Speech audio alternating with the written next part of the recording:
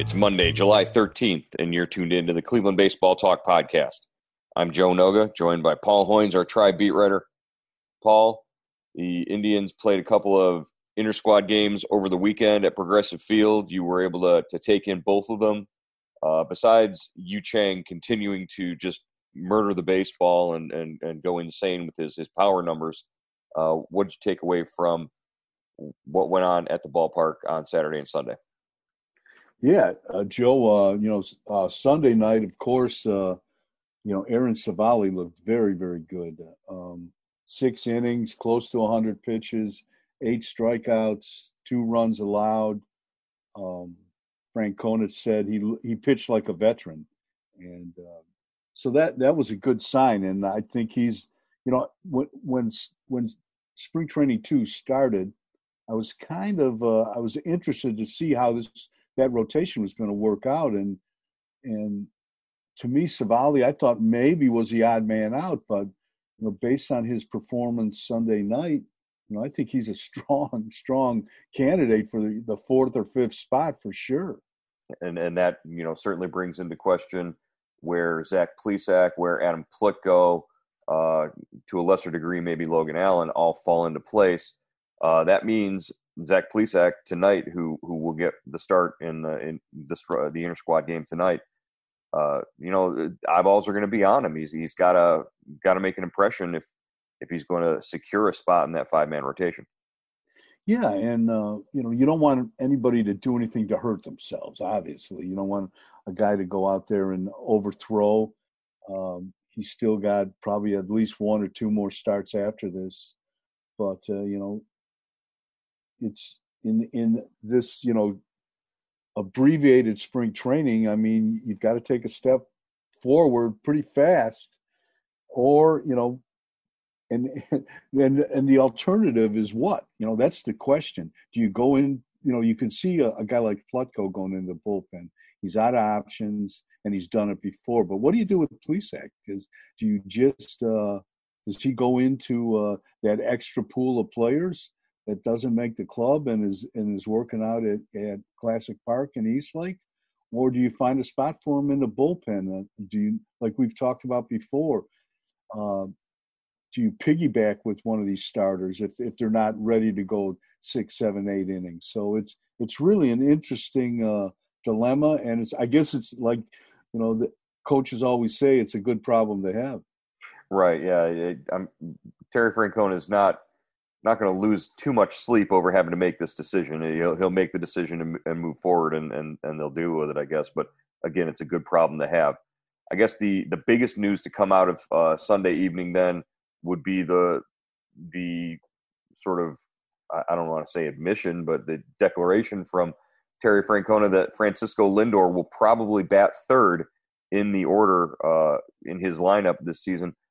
And also he sort of indicated, along with Cesar Hernandez being the leadoff man in all probability, that he might stack 4 consecutive switch hitters at the top of that lineup. Yeah, it's such a Lindor has batted 3rd in the first 4 inter-squad games. But if you go back to spring training 1 in Arizona, he was hitting leadoff a bunch of times. I mean, there was a couple times he hit 3rd, but it looked like he was going to, stay the leadoff hitter out there. So I'm not sure what changed between, Arizona and Progressive Field, but it seems like, Lindor is going to get a chance to influence the lineup with his power. He's going to become an RBI guy. The 3rd spot is traditionally where you put your best hitter. And Lindor certainly has been that out of the leadoff spot. And now we've got to see if pitchers, change the way they attack him. And 2, does he feel that kind of pressure in RBI situations? Well, Francisco Lindor in his career has batted 3rd in 162 games. So there was that stretch there, primarily in the 2016 season when he was batting 3rd for Terry Francona. Out of any spot in the order where he's had more than 100 games started, batting 3rd, he's got a .308 batting average and an .818 OPS. the power numbers aren't necessarily there because he doesn't have as many at bats in those situations. But 17 home runs out of the number 3 spot, 84 RBIs, and that's in basically a season's worth of work before he had his real big power surge. Batting leadoff in the order for the Indians, he's 280 batting average with a 527 slugging percentage. He's actually got a much higher slugging percentage as a leadoff hitter than he does at 454 slugging percentage as a number 3 hitter, and his OPS is actually higher. Batting first, he's 870 OPS. So the numbers say Francisco Lindor is going to be a good hitter no matter where you put him in the order. It's just a matter of what does he add to your lineup depending on where he is. Yeah, that's a good point, Joe. As a leadoff hitter, especially starting games, he had the ability to kind of ambush a pitcher. I think he's hit 15 leadoff home runs in the last 2 years, 15 or 16. Right. I'm pretty sure. He's second in franchise history right now behind Grady Sizemore. Yeah, with 18, and I think Sizemore, him and Lofton and him are tied at 18, and Sizemore has maybe 22, I think. Mm-hmm. But so you lose that quick strike kind of capability when he can ambush he puts you up 1-0, 2 pitches into the game, and but now we've got to see, he's in a little different position where you're going to trade that quick strike for his RBI potential. And we've seen him drive in runs. I'm sure he can drive in runs. The most he's had is, I think, in his career is 92. That was 2 years ago. So this is going to give him an opportunity not only to drive in 100 runs, but I guess to be a legitimate MVP too. This could.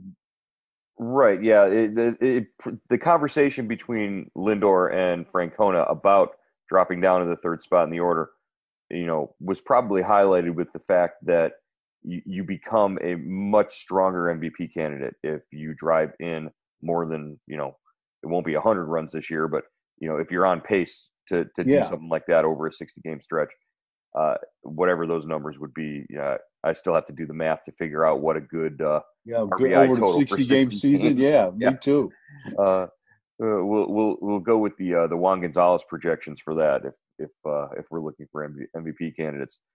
But yeah, Lindor dropping down to 3rd, as long as the top of the order can do its job and get on base, that's got to be a good thing. And that brings us to Cesar Hernandez, who comes over from Philadelphia. And the word that Terry Francona was looking for about his performance last season in the leadoff spot was, it was out of the ordinary. It wasn't the usual. It was what, Paul? It was an aberration. It was an aberration, and he wanted to make sure that you got full credit for coming up with that word in his press conference. Tito the other day said, "Make sure Hoynesy gets the credit for that because he came up with it. We knew we had you around there for something." Cesar Hernandez last season, not so strong out of that leadoff spot for the Phillies, but over his career, the leadoff spot is his comfort zone, really. 433 games batting first in the order, a 275 career average, 753 OPS in that leadoff spot, and really no other spot in the order has he really gotten more than 75, 80, 90 games under his belt. So this is a guy who's comfortable at the top of the order, who can get on base. His on-base percentage in his career from the leadoff spot, 360. He can run a little bit. He's not going to sort of dazzle you with his stolen base numbers, but he knows how to run the bases and he can make things happen. And I think this is the kind of guy who Francona likes to put up there, can handle the bat and get on base. Yeah, and I think last year, if you look at his numbers, Joe, he still played 160 games, 161 games, something like that. I mean, hit 271, but they moved him down in the lineup, I think, and that kind of, I don't know if he altered his swing, and I think that's what they were talking about with the aberration. But last year he only batted leadoff 37 times for the Phillies. yeah, and so I think he got out of his comfort zone, and but they put him back up in the leadoff spot. This is a guy, on a 1-year deal. He's playing for his contract, so I think this could be a very good signing by the Indians, and he's going to have the people to drive him in, hitting behind him. With I guess Jose Ramirez is going to hit second. Right? Or why? I don't know. Jose Ramirez, maybe Carlos Santana might bat second. Yeah, he could bat second too. There was a lineup that they put out there for an inter-squad game earlier this week where Santana was batting second behind Hernandez, in front of Lindor, and they had Ramirez fourth. But really, you could put Ramirez fifth if you want to bump Franmil Reyes up into that cleanup spot. Yeah, I mean, you've got a lot of good hitters that you stack the top of the lineup with your best hitters, and I think that's what it looks like Francona is trying to do right now.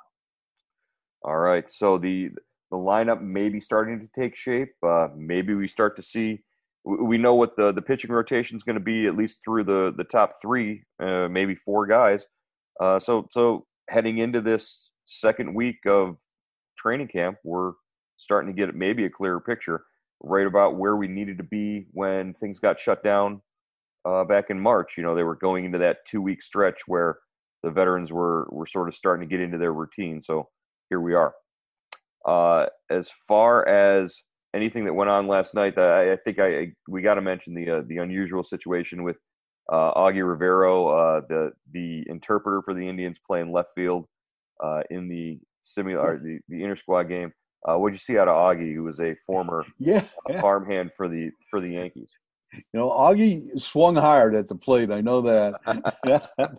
Can you imagine that? You're the interpreter. You haven't played. I'm sure he hasn't played baseball in a couple of years, or at least 2 or 3 years. Well, I mean, he's out there fielding ground, fielding throws and stuff all the time. So he's in some sort of game activity shape, but definitely not game shape. Yeah, but he looked good. He looked good in a uni, and I think maybe one ball got hit his way in left field, but it handled it. I thought, so I think it's just kind of a cool way to keep things loose.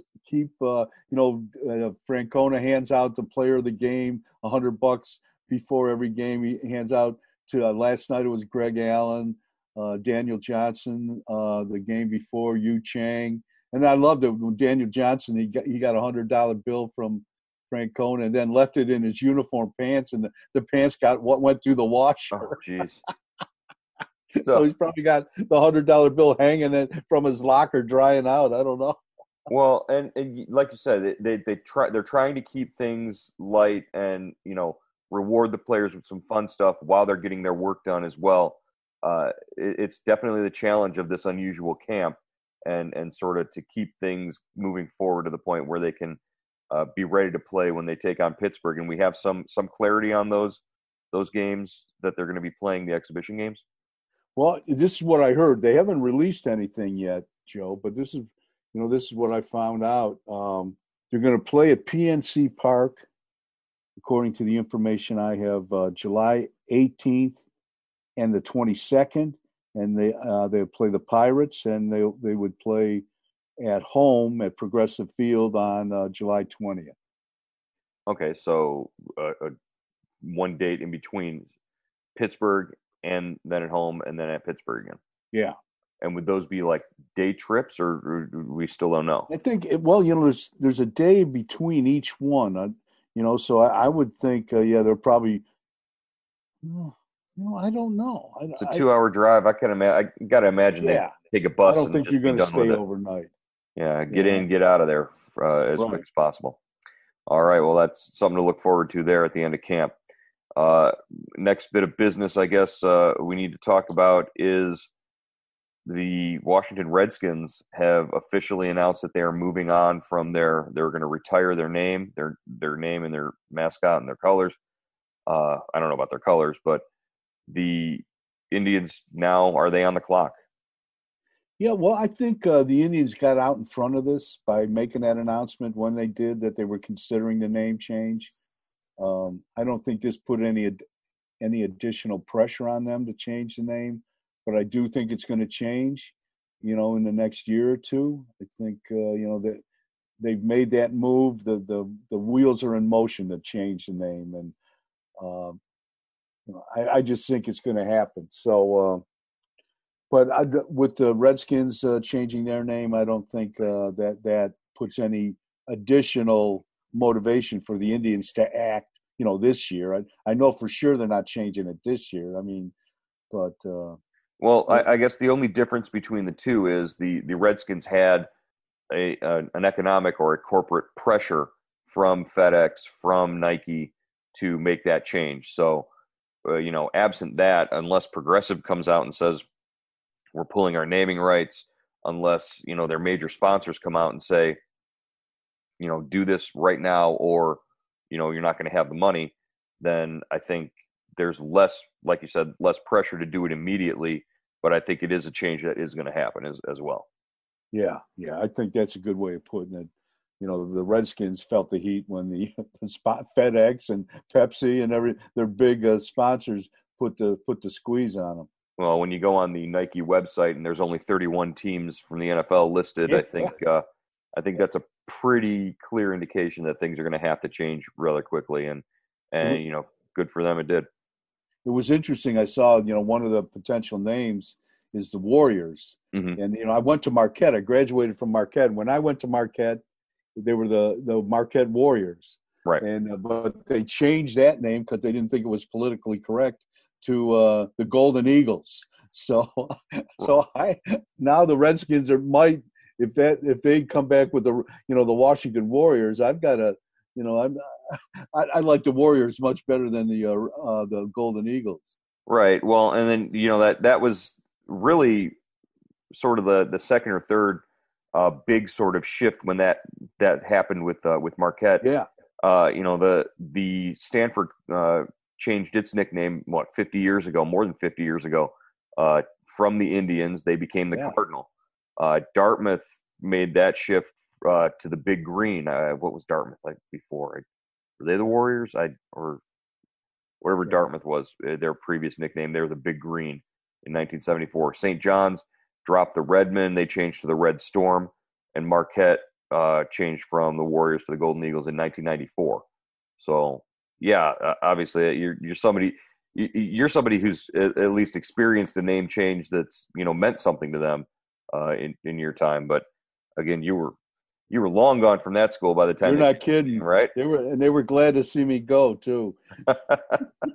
No, the bars around Milwaukee, they weren't glad to see you go. No, they might have. Yeah, they poured one out for you. Yeah, that's right. All right. So other big stories in baseball this week. Michael Kopech announcing that he is going to not play. We already discussed that opt out isn't the right phrase when a healthy player says he's not going to play, but he has decided to not play this season for the White Sox, and that is a guy who they were sort of depending on for rotation depth. Yeah, guy coming off Tommy John, and 100-mile-an-hour guy. I was really excited to see him. And it's interesting. I guess there's the White Sox pitching coach came out and said he's Kopech has some depression issues, and maybe that's what caused him to not play this year. And so I hope him and his family are doing well. I hope everything's going well for him. But great talent. That's part of that young farm system, or that the White Sox are loaded with. And I think everyone was excited to watch him this year. Yeah, he came over to the White Sox along with Yoan Moncada in the Chris Sale trade after the 2016 season. So, that's really your haul from that trade was Yoan Moncada and now Michael Kopech, who's already missed one full season with Tommy John surgery. So, probably a blow to that rotation, but still they've done enough in the offseason, adding a Dallas Keuchel and those kinds of things to make them still a serious threat to the Indians and the Twins this year. Oh yeah, for sure. Dallas Keuchel, they've got a Gioliti, had coming off a big year. They got the left-hander. They got another lefty Gio veteran. Gonzalez. Yeah, Gio Gonzalez, who the Indians can never beat. And so they did all right. And I don't know how much Kopech was going to pitch for them anyway, if he was just kind of a depth guy, or this year, especially being just removed from the Tommy John. All right. Also, we're finding out as more stories are coming out about the testing protocols and the challenges that teams are facing, just sort of navigating this whole COVID-19 pandemic. The Dodgers and the Nationals are finding it hard to practice because local rules in DC and in California are sort of prohibiting the numbers that are allowed to be around these people when they do have a positive test in camp. When Kenley Jansen comes out and says that he had tested positive, that means that only a certain number of people can be around him at camp, and even if he's quarantined, they've got to reduce their numbers. Both the Dodgers and the Nationals experiencing trouble in sort of having the ability to gather and practice at their facilities. Yeah, that's tough, Joe. And we just last week a couple teams didn't even practice on days because of the slow testing results. So, the Indians have been fortunate in that regard that, so far the camp has gone on, no impediments to the camp. So, I think maybe if this will give them kind of a little bit of an advantage, but, it's just such a tough environment for, all 30 teams. It seems like every team has lost at least a couple players that have tested positive. We don't know about Delino DeShields. He's back practicing with the Indians, but the way Francona was talking, I wouldn't be surprised if he may not be ready, for a July 24th and have to open on the injured list or the COVID list. More likely the COVID list, actually. Yeah. So it's affecting everybody, and the key is to keep the virus out of the locker room and not to experience a big spread of it. Keep it out of the locker room, the visitors' locker room, the room down the hall where 5 other guys are dressing. It's not just the there's only like 5 guys in the Indians clubhouse right now, the way they've got them spread out, and they've got big plastic shields up between every other locker. It's really fascinating the way that they've gone about sort of separating these players and keeping them. It was Clevenger who said, I only see 4 guys a day when I come into right. The yeah. It's like the only time I see Lindor is when I'm facing him from the mound. So, and which was again my highlight of the week was going to the inter squad game on Friday night and watching Lindor just hit a rocket off of Clevenger and round the bases. He was dancing around the bases, and then as he goes into home plate, he does a somersault, which everybody's seen the video of. That was great. For a second out of the corner of my eye, I'm like, what just happened to Frankie? And then I realized that he was goofing around and everything was okay. But yeah, that was one of those moments where, it can only happen in an inter squad game during a COVID pandemic at your empty home ballpark when they're piping in fake crowd noise. Yeah. And our photographer, John Kuntz, Yes. A great shot of Frankie twirling over the plate or just about to land on the plate. That was cool. That was a good story, good photo. That was good stuff. And then Clevenger reveals at in his post game that he told them, he said, you're only going to get one fastball, and Frankie said, go ahead, throw it, I'm going to hit it, and did, and that was it. It was like, not a lot of guys can sort of call their shot like that, and Frankie did. Yeah, that's a mark of a good hitter, and I think it just shows you that there's some good back and forth and some good-natured rivalry going on with this club, and you like to see that. Well, and that's the other thing it reminded you of when Frankie crossed home plate was a situation back when the Indians used to train in Winter Haven. Yeah, definitely. Jose Mesa was on the mound, and Omar Vizquel was at the plate and hit a home run, and Omar did a cartwheel across the plate. A little better he had a better landing. He got better landing points than than Lindor, and that touched off the Vizquel Mesa feud that is probably still going on right now. If they ever face each other in an old timers game, Jose is going to plunk Vizquel probably. Old timers game or a dark alley behind a bar. You don't want to be Omar in that situation. No, Jose was not a man to mess with. Doesn't Jose have a kid that's coming up somewhere? I'd seen he has a son. He had a bunch of kids. I mean, he had some sons. Yeah, I don't know if I think there's a Jose Mesa Jr. out there waiting for the opportunity to to throw at Omar's kid somewhere down the line. Yeah, or if Omar gets a big league job, he might let one slip into the opposing dugout. Oh wow! But yeah, like you said, that was a lot of fun to sort of be. The weird thing for me watching Lindor hit that home run from the press box. It's quiet and all that, but he hits that shot, and you hear the crack of the bat, and then 3 booths over, you hear Hammy just like swinging a line shot, and you could hear he was mid-season form with that call, and it was instant. Like we never hear during a regular game, we never really hear Hammy, from that right now because of all the crowd noise and the ambient noise, but it was real obvious to everybody in the stadium when he had hit that home run. So baseball is definitely going to sound different this year once they get the games going for real. Yeah, I was listening to it on MLB, .com, and I heard that that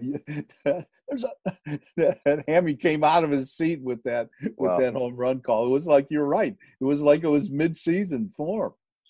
All right, well, we're in mid-season form here on the Cleveland Baseball Talk podcast. We'll talk to you again after tonight's inter-squad game, posted tomorrow morning. We'll give you a rundown of what happened, and we'll be back here with you tomorrow on the Cleveland Baseball Talk podcast.